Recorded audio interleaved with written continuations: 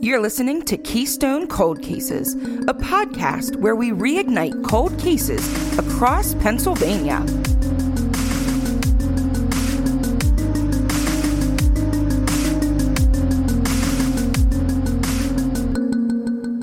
Hey, it's Amanda. Hey, it's Chelsea. Hey, it's Grace. Hey, and it's Sarah.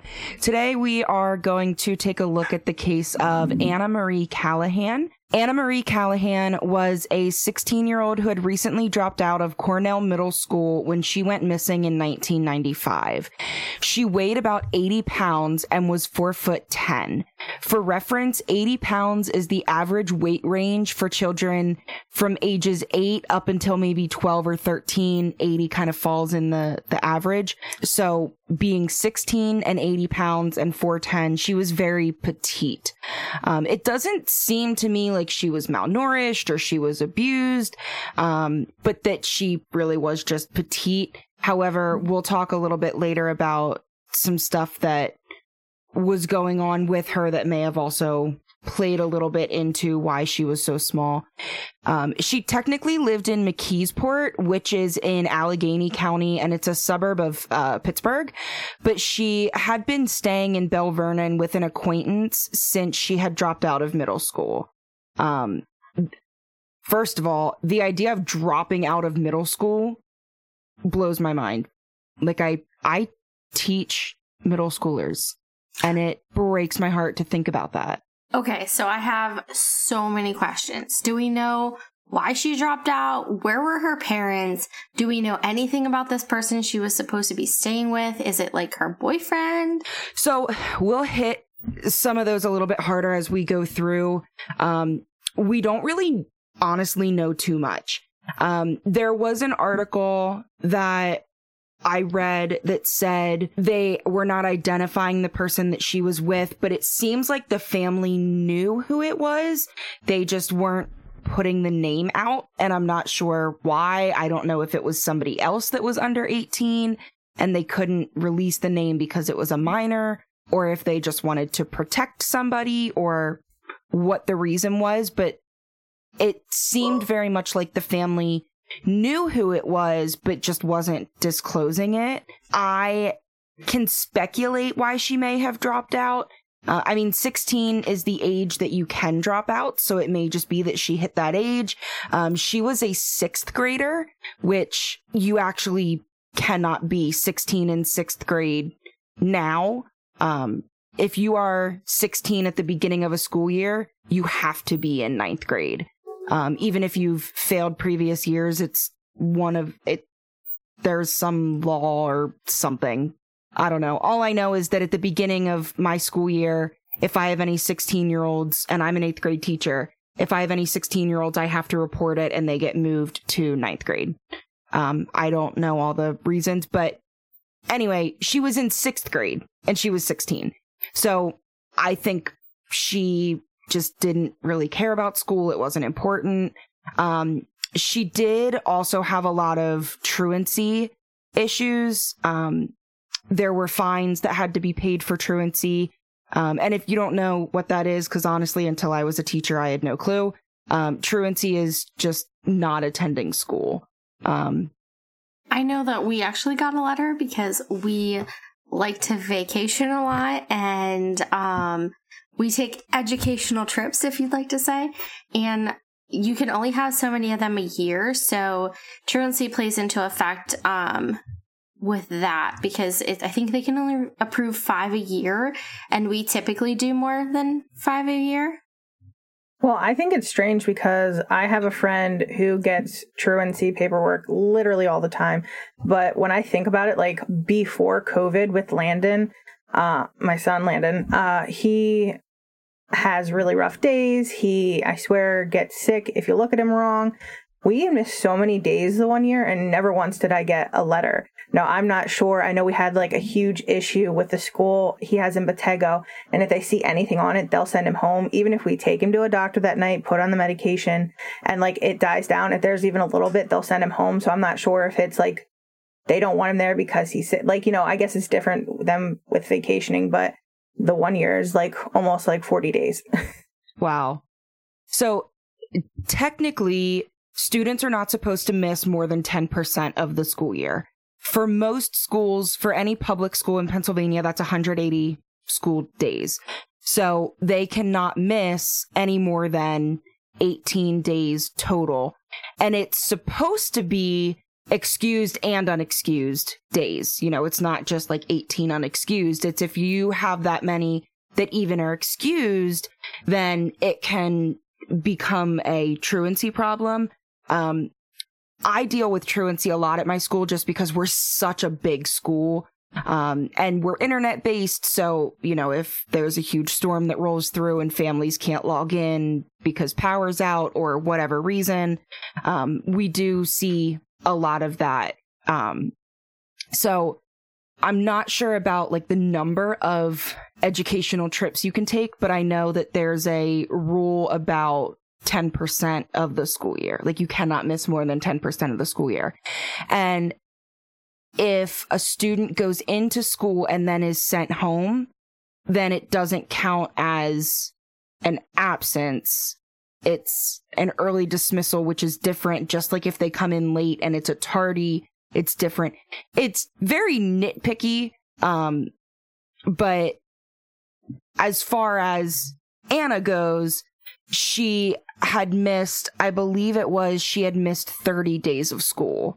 Whenever the fine was paid. And even the wording in the article about that fine was really weird because it said a man was ordered to pay this fine because of the amount of days she had missed. It didn't say her father. It didn't identify the man.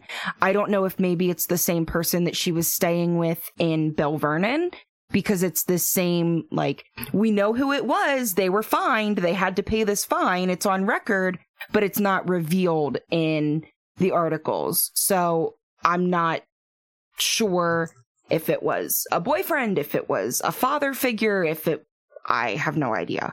But we do know that she did have some truancy issues. And I did try to find a little bit more information on the school. And when I looked it up, the district is based in Coraopolis, which is another suburb of Pittsburgh. And right now they only have an elementary school and a high school. It's a K-6 elementary and a 7-12 high school. So I'm not even sure where the middle school part comes in, if it was just because she was in 6th grade, so she would have been the top of the elementary school if they were considering that middle school, or if the articles that were written that said the phrase middle school, maybe they just assumed like, oh, it's 6th grade, so that's middle school. So I'm not 100% sure, but anyway, the point is she wasn't attending school. She was staying in Bell Vernon with a friend. And then I found some conflicting reports on the living situation. Some say that she was actually living in Bell Vernon with this friend, but others say that she was still living at home with her parents, but traveled very often to Bell Vernon to be with this friend. But regardless, we know that she was in that area. Bell Vernon is the same general area as McKeesport. It's in Fayette County instead of being in Allegheny County, but it's only about a half-hour drive between the two of them. She was also known, and this is where I throw some more speculation in for why she may have dropped out of school, she was also known to be involved with drugs, and she was a sex worker. It comes into play with kind of the general theories that we'll talk about later on. We really don't know the details of her drug use or the frequency of it or what type of sex work she was involved in. The articles all just said prostitution, but that can be a large conglomerate of different things.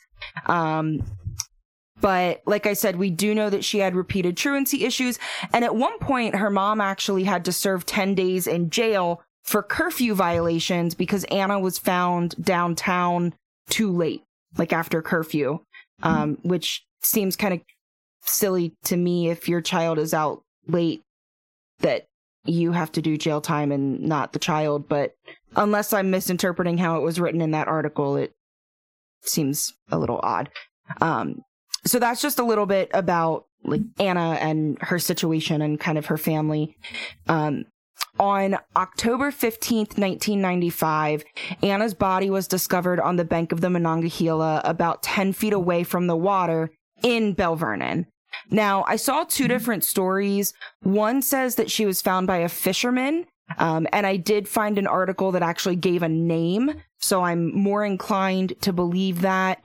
And the other story is that she was found by a CSX employee because there are railroad tracks right near where she was found, but also that she was found leaning up against a sapling.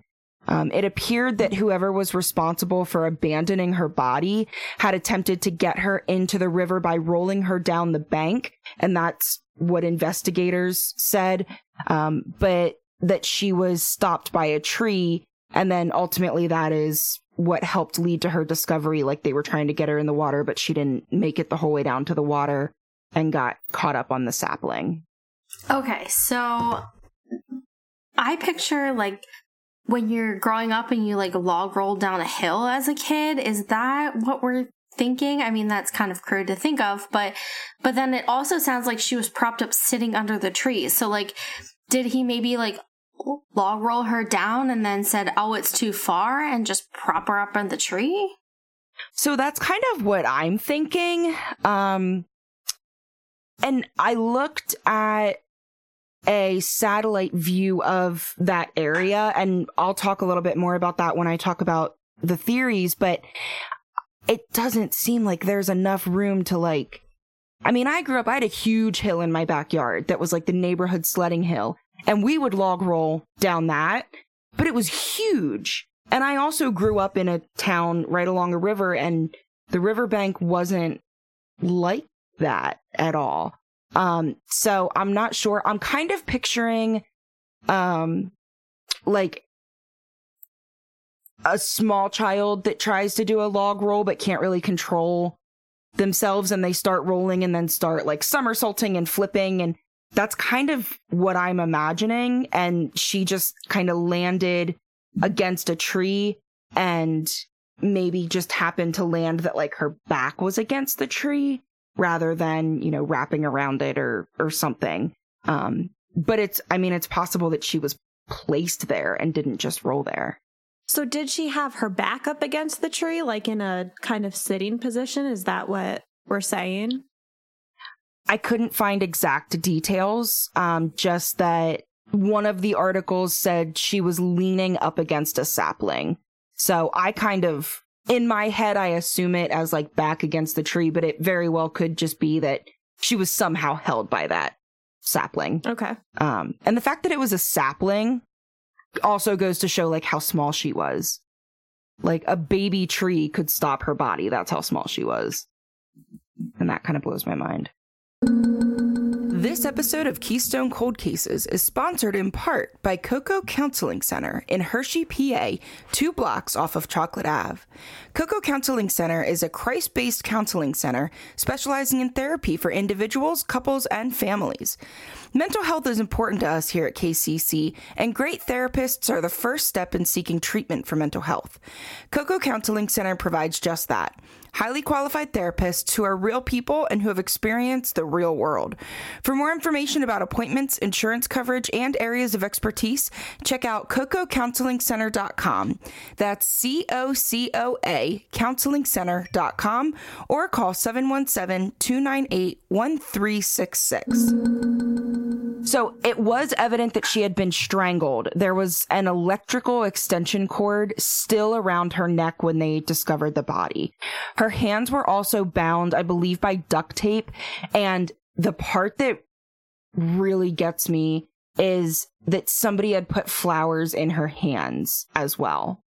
So to me, it definitely doesn't sound like someone threw her down a slope. More sounds like they posed her just for the fact that she was holding flowers. There's no way with the trajectory down a slope that she'd still have them, or they wouldn't completely be like crushed or anything.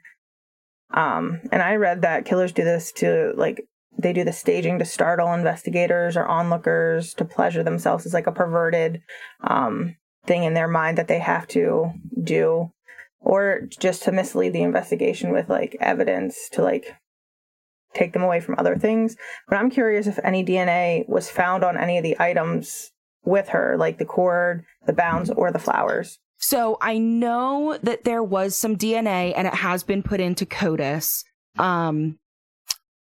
I don't think it's specified in any of the articles that I found where the DNA came from, but there was DNA that came from somewhere that was not her that was entered into CODIS. There obviously have not been any hits at this point, but there was some DNA found. And I think it's a good point you make about the flowers because, I mean, if you're holding flowers and you log roll down a hill, most of the petals, I would think, would fall off or it wouldn't look great. But there's definitely that idea of presentation with the fact that she was holding flowers. Maybe he was cheap and they were fake. Well, okay, maybe that too. But when you think about it, like, I don't know, I'm a huge physics person. Like, if something is going a certain speed and it is specifically not stopped, like her body was stopped, maybe what if her hands weren't stopped by the tree? They would keep going. It's kind of how, like, if you have groceries sitting in your car and you make a turn, they keep going until they are physically stopped because that's just, it's physics. So to me, if she's rolling down a hill, I mean, a body is heavy. You're going down. You're not like bracing yourself as if we would, you know, log roll down a hill. Right. You could probably go pretty fast until you're stopped. It kind of reads to me as if it was kind of written off. One of those things where the police are like, this is what happened, even though it doesn't really make sense. But they're like, okay, cut and dry. Someone threw her down the riverbank and, you know, not looking too deeply into it. Yeah, and I think there were pieces that we don't know. And obviously there's pieces we don't know because everything's not released. But I say that because one of the articles I read had commentary from an interview with one of the state troopers that was involved in the investigation. And it was phrased something along the lines of that insinuated, you know, based on evidence that we have, based on XYZ, we believe this. So there was some sort of basis, but it was a vague basis in the article. So I don't know, you know, maybe there were, you know, tracks that showed that she had rolled down, or, you know, if she had been dragged, there would be ruts, but if she, you know, rolled, there might just be some bushes that got flattened, or I have no idea. But I don't know if maybe there was something like that. But there was something that made them believe that was it. And maybe you're right. Maybe it was just, she's there. I bet this is how it happened. But there was something in the wording that made me think there was more that we just don't know. That's true. Yeah. Yeah. So it's, who knows? Now, she was supposed to return home that night at 11:30, but did not. I guess there was a conversation, and it was kind of a third person view, you know, fairly removed from the conversation in one of the articles that said, you know, someone told someone that she was supposed to be home at 11:30 and wasn't. So I'm not 100% sure the legitimacy of that, but she apparently was supposed to be home at 11:30 and did not come home. She was seen roughly 24 hours before she disappeared. At least in one of the articles that I read, they said that there was a public sighting of her about 24 hours before she was discovered. And that public sighting was of her playing along the bank of the Monongahela, very close to where she was discovered on October 15th. And the fact that she was playing along the river also kind of tugs on my heart. Again, because this is the age my students are.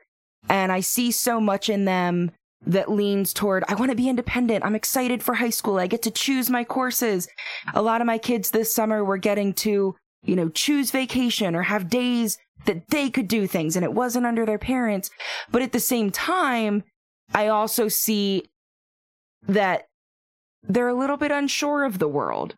They do just want to have fun. They want to be silly. They always want to play games, and I think she was at this stage in her life where she was kind of between those two things. And, she was using drugs. She was working in ways that we don't typically see 16-year-olds working. But she was also playing along the riverbank a day before she was strangled to death. I mean, I don't know. And maybe she wasn't playing. Maybe that was just someone's interpretation. But I couldn't find who it was that saw her the day before. And I couldn't find any information about whether she was there alone or if she was there with someone else. So very limited information on that. She was seen at her mom's home by her mother and stepfather the day before, but this was before someone had seen her along the river. It seems like her parents were like semi-involved with her life. I'm just not sure. Like 16 years old is just so young to almost have this. The way that I interpret it is she can go as she pleases. Like, I don't know. I feel like it hit that stage when like tons of people were like getting more murdered in like the 70s, where people started getting more strict on having their kids out and stuff like that. It baffles my mind. Like, I don't know. Yeah. And it seemed like, I mean, obviously this wasn't the first time that Anna hadn't come home. There were other ongoing issues. So I'm really not sure. I really couldn't find much about the family.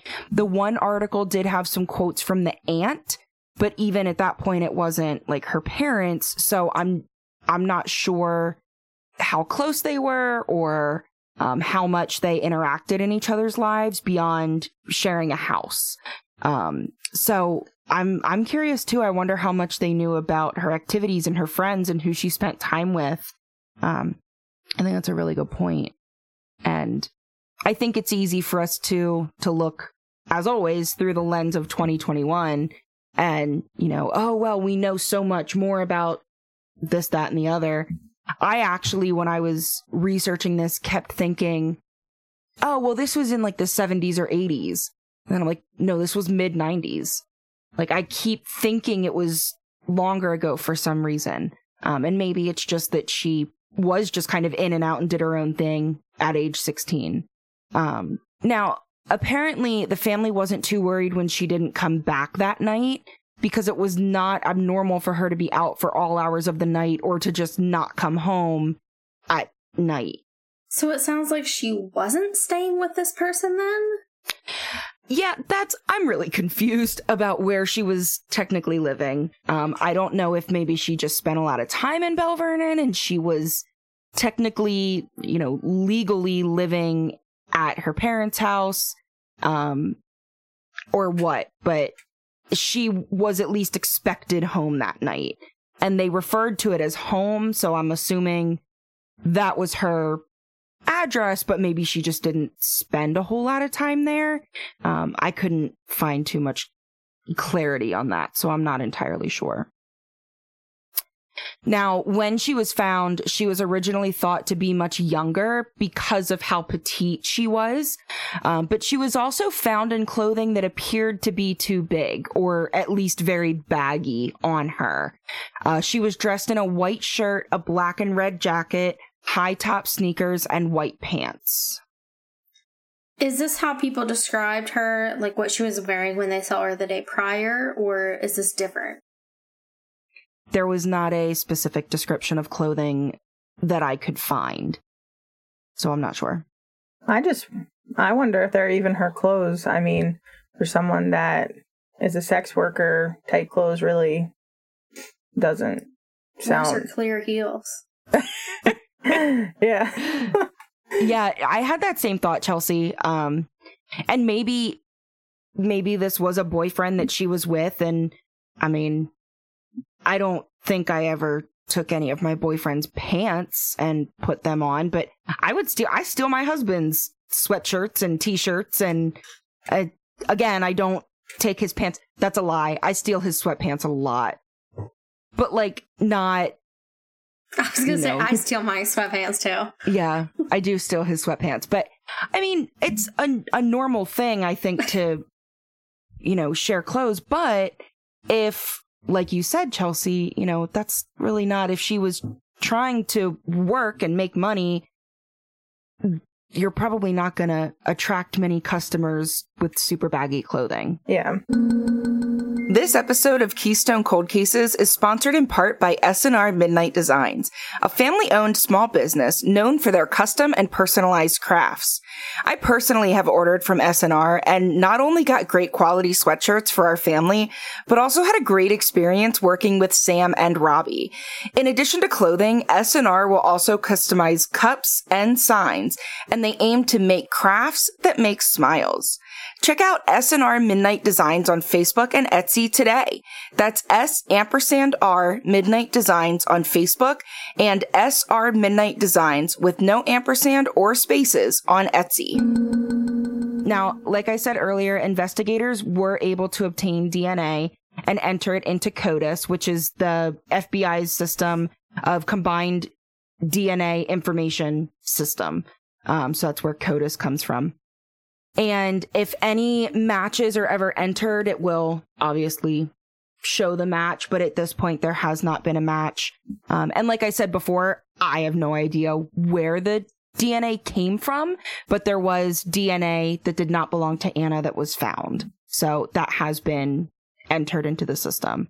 Now, State Police Trooper John F. Marshall has spoken about the case, and he says that many of the same suspects they had before are the suspects that they are still chasing today. Having the DNA was a good step, but they have not been able to obtain DNA from all suspects due to most of the evidence pointing one way or another being circumstantial. So they haven't been able to get warrants for DNA because it's all just circumstantial. There's no, I don't want to say legitimate evidence, but there's no hard evidence that someone would be involved. And I guess they can't get it then. I don't know that much. So I feel like circumstantial evidence is like not ever taken seriously. And I sound like a broken record because I've talked about the Oxygen show, Cold Justice, multiple times, but the majority of their cases are circumstantial. And the theory is that like if you have enough of it, and she uses like pencils in the thing to demonstrate like you have this piece of circumstantial evidence and you have this one and you have this one, and when you start to add them all up, it's like it creates a pretty solid case. So I'm just wondering how much they have. And if maybe like they're scared to present it because it's not like that hard DNA proof. Potentially. I think a big part of it too is that we're looking at a 16-year-old sex worker, and there's probably a lot that is not known about her because, I mean, there's not too many 16-year-old sex workers that keep a diary of every person they see and every activity of every day. Not many 16-year-olds in general that do that. But I think part of it is the circumstantial evidence they have boils down to, oh yeah, she knew this person. Like that's not enough to get a warrant for DNA. But I mean, I'm not 100% sure. I mean, it might be kind of gross to say, but she was a sex worker, so she could have had quite a bit of different people's DNA on her. So, even though it's DNA evidence, it could still be maybe considered circumstantial, like considering her situation. It doesn't even mean the person was there with her, at that time. Yeah, that's true. And I think if they were able to find a DNA match, it would just be someone that they wouldn't automatically become a suspect. It would just be a person of interest. Like, hey, your DNA was found near her, so you had to have been near her. You know, you might not be the one that did anything, but you can at least add to the timeline, sort of thing. They just haven't been able to find that match, to find that right person with that information. Yeah. Initially, it was thought, and it's basically still the same theory today, that her murderer comes from one of 3 different categories: either a transient, a known sex offender, or someone that she was known to hang out with. Which, again, seems really vague and kind of seems like most cases we look at, it's like, well, yeah, it's either someone they knew, someone that was a danger to them, or someone that kind of came in and then left. But Trooper Marshall did say, even though the case is considered cold because of the amount of time that has passed without identification of her murderer or any strong leads, he still believes they are getting closer all the time and that tips and calls are still coming in regarding this case. And one of the articles that I saw was very strongly pointing toward the possibility that they are like 1 or 2 tips away. It didn't come out and say that, but it was kind of the impression I got. So looking a little bit more into the theories, like I said, they have those 3 groups of people that they think Anna's murderer could fit into: either some sort of transient, a known sex offender, or, you know, some sort of friend or acquaintance, just someone that she knew. And like I said, that's fairly typical for most of those unsolved cases that we see, especially, you know, from this time frame, because we didn't have, you know, texting records and Snapchat and Facebook, and we couldn't, you know, pull all that sort of data. I feel like it's not really narrowed down to anybody other than family. They don't think her family killed her, but other than that, it's a pretty broad range of people. Right. And it seems like there are more specific people, but for legal reasons, it couldn't be disclosed. So, there just really aren't any specific names that have come out to the public. So a lot of thoughts here are just going to be purely speculative. So what we know is that she was either killed by someone that she did know or someone that she didn't know. Right. Got it. Yeah, pretty much. Like I said, Nailed it's super broad, but I mean, the trooper made a point to say that, and it was mentioned in that article. So it must mean something more than how we're taking it. But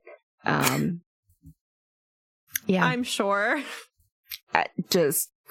Yep, it was someone. I'm sorry, but it's like, yeah, no, I can't, because it's literally like it's not mom or dad, but it could be anyone else. Like, why don't you say we have no leads? Not, it could be these 3 groups of people, but that's everybody else. Or even just say, because it does seem like they have a group of people that they're looking at, like they have people of interest that they are looking into, but then just leave it at that.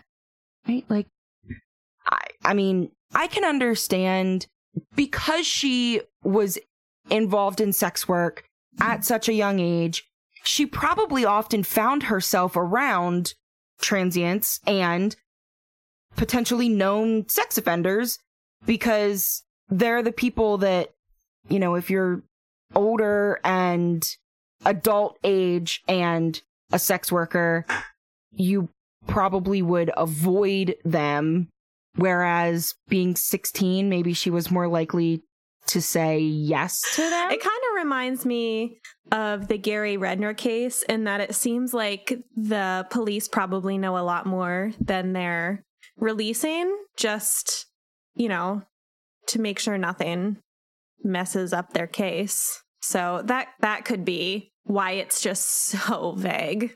Yeah, that's a good point. And there's not a whole lot of coverage on the case. There's really not much from family.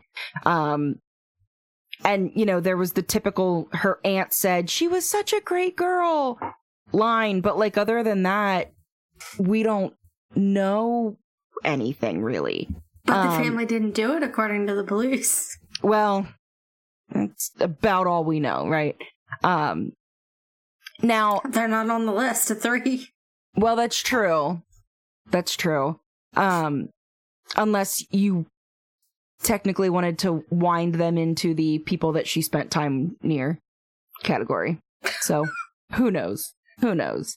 Now, it could make sense, being 16, that if she was around certain populations of people, especially if there was an older person involved, that she would become attached. Psychologically, it matches up with where your brain is in development at that time of your life. Now, that's also why that high school, like mid-teens to early 20s age, is also where you see a lot of addictions and attachments in one way, shape, or form, whether it be drugs, alcohol, sex, relationships, or something else. If something gives you endorphins, you like it and you chase it. So it very well could be that she was just very attached to a specific person, and that led to her death, ultimately. So basically, if she was in a group of people who were transients or registered sex offenders, then she very well may have just felt secure because she had that feeling from that person, even though they weren't trustworthy to others. Who knows? According to an article from the Herald Standard, Trooper Marshall has posited that, quote, the suspect was someone she was familiar with and likely comfortable with, adding that a scenario he thinks is plausible is that someone in Callahan's life wanted to take a friendship to a sexual level with her and was rejected. But he said until the case is solved, the motive will remain unknown, which also feels like a general statement that applies to most things. Where we typically don't know the motive until we know who did something. But I don't know, as my brain kind of rolled with this, in thinking about the fact that she was seen on that bank the day before, and then was rolled down the hill or somehow ended up, propped up against that tree, I have to think that someone took her somewhere, or at least that she had left that area, either of her own agreement or not, but then that she was placed back in that area. But it seems weird to me that she would be taken back to a place where she was known to have been. Now, one source said that the body was found near 4th Street and Water Street, about halfway down the hill of the embankment. And this is the piece that I looked up and saw the satellite image from, but it'll be posted on our blog as well for the listeners. Like I said, I looked it up. The town has railroad tracks between the buildings and the river. I couldn't really tell how steep it was or how much space there was, but it really doesn't look like there was a whole lot of space. But of course, I don't know what buildings existed there 26 years ago, but it's possible that there would have been fewer houses, fewer people. So it might have been easier to just kind of drop and run, essentially. Anyway, all of this to say, my question, my thinking is, how would someone get her from this location and get her back to this location without being seen? Or if she didn't leave the location, why was she seen along the bank of the river and then was found 10 feet away? Or is it just a total chance that she wound up at the same spot? And then finally, there is a general theory that she may also be connected to a string of missing women who were discovered deceased along bodies of water, one of whom was found less than 3 miles from where Anna was found. However, those 4 cases all happened within 6 months of each other and 18 years before Anna's. So there is some speculation that there might be a relation. I don't think it's the same as, we look at like smiley face killers where they're all happening in a a certain time period, not 4 of them 6 months apart, and then 18 years later, something else happens. I do plan on covering those cases in a later episode. It was just way too much to dive into as part of this theory, and I want to give all of those victims their own episode, not just kind of piggybacking on another one. But that's really all there is as far as theories, at least that we know of. I mean, just this idea that it was probably someone that she knew and something happened and she got strangled. I mean, that it was not an accident unless it was like autoerotic asphyxiation gone wrong, or like BDSM gone wrong, to have an electrical cord around your neck. With an electrical cord? Yeah, that's it. It seems intentional, right? Like it wasn't an accident. The duct tape around the hands, I could kind of see, like, you're young, you don't have access to, I don't know, handcuffs or something. You want to use duct tape, but like the electrical cord is what really throws me off. Now, it makes it seem like there was definitely intention there. It wasn't accidental. So just a lot of questions and she that was holding flowers. And that's the posed part. Like yeah, there's something intentional to it, and there's so much more that we don't know. And I wonder how much of it is brushed aside or ignored because of her occupation and drug use. But then I also wonder how much of it is just because she was 16 and they can't reveal too much information about minors. But I don't know. You said she was into drugs too, so like, I don't think a drug dealer that killed her would put flowers in her hand, but I wonder if something along the lines of that had something to do with it. I can't imagine a drug deal gone wrong winds up with an electrical extension cord, duct tape, and flowers in the hands. The flowers in the hands makes it seem personal. And I think, we talk about that a lot, where strangulation is definitely more personal. And like this other person that we don't know if she was staying with or she wasn't staying with. We don't know if it's a guy or a girl. Yeah. And like if she is on drugs, maybe the person that she was staying with was on drugs, and maybe it was a sex thing that went wrong and he felt bad afterwards when he woke up and realized he strangled her with an extension cord. Yeah. And that's very possible. Regrets. No regrets, which is what my husband and I always say because of the tattoo trend of people getting tattoos that say no regrets that are spelled wrong. So, sorry. Oh, I thought you got it from that movie, Meet the Millers. I think that's where it originated. Probably. Yeah, oh my gosh, it was the funniest part ever. I've never even heard of that movie, so. What is this podcast? Are you kidding me? That is like the funniest movie ever. Wait, you've never heard of that I don't movie? think so. For real? I've never seen it either. All right, movie night at Sarah's house. I'll walk down. It's pretty funny. Yeah, just walk over. We'll watch it. Hop on my huffy. Shave your legs first. Jesus Christ.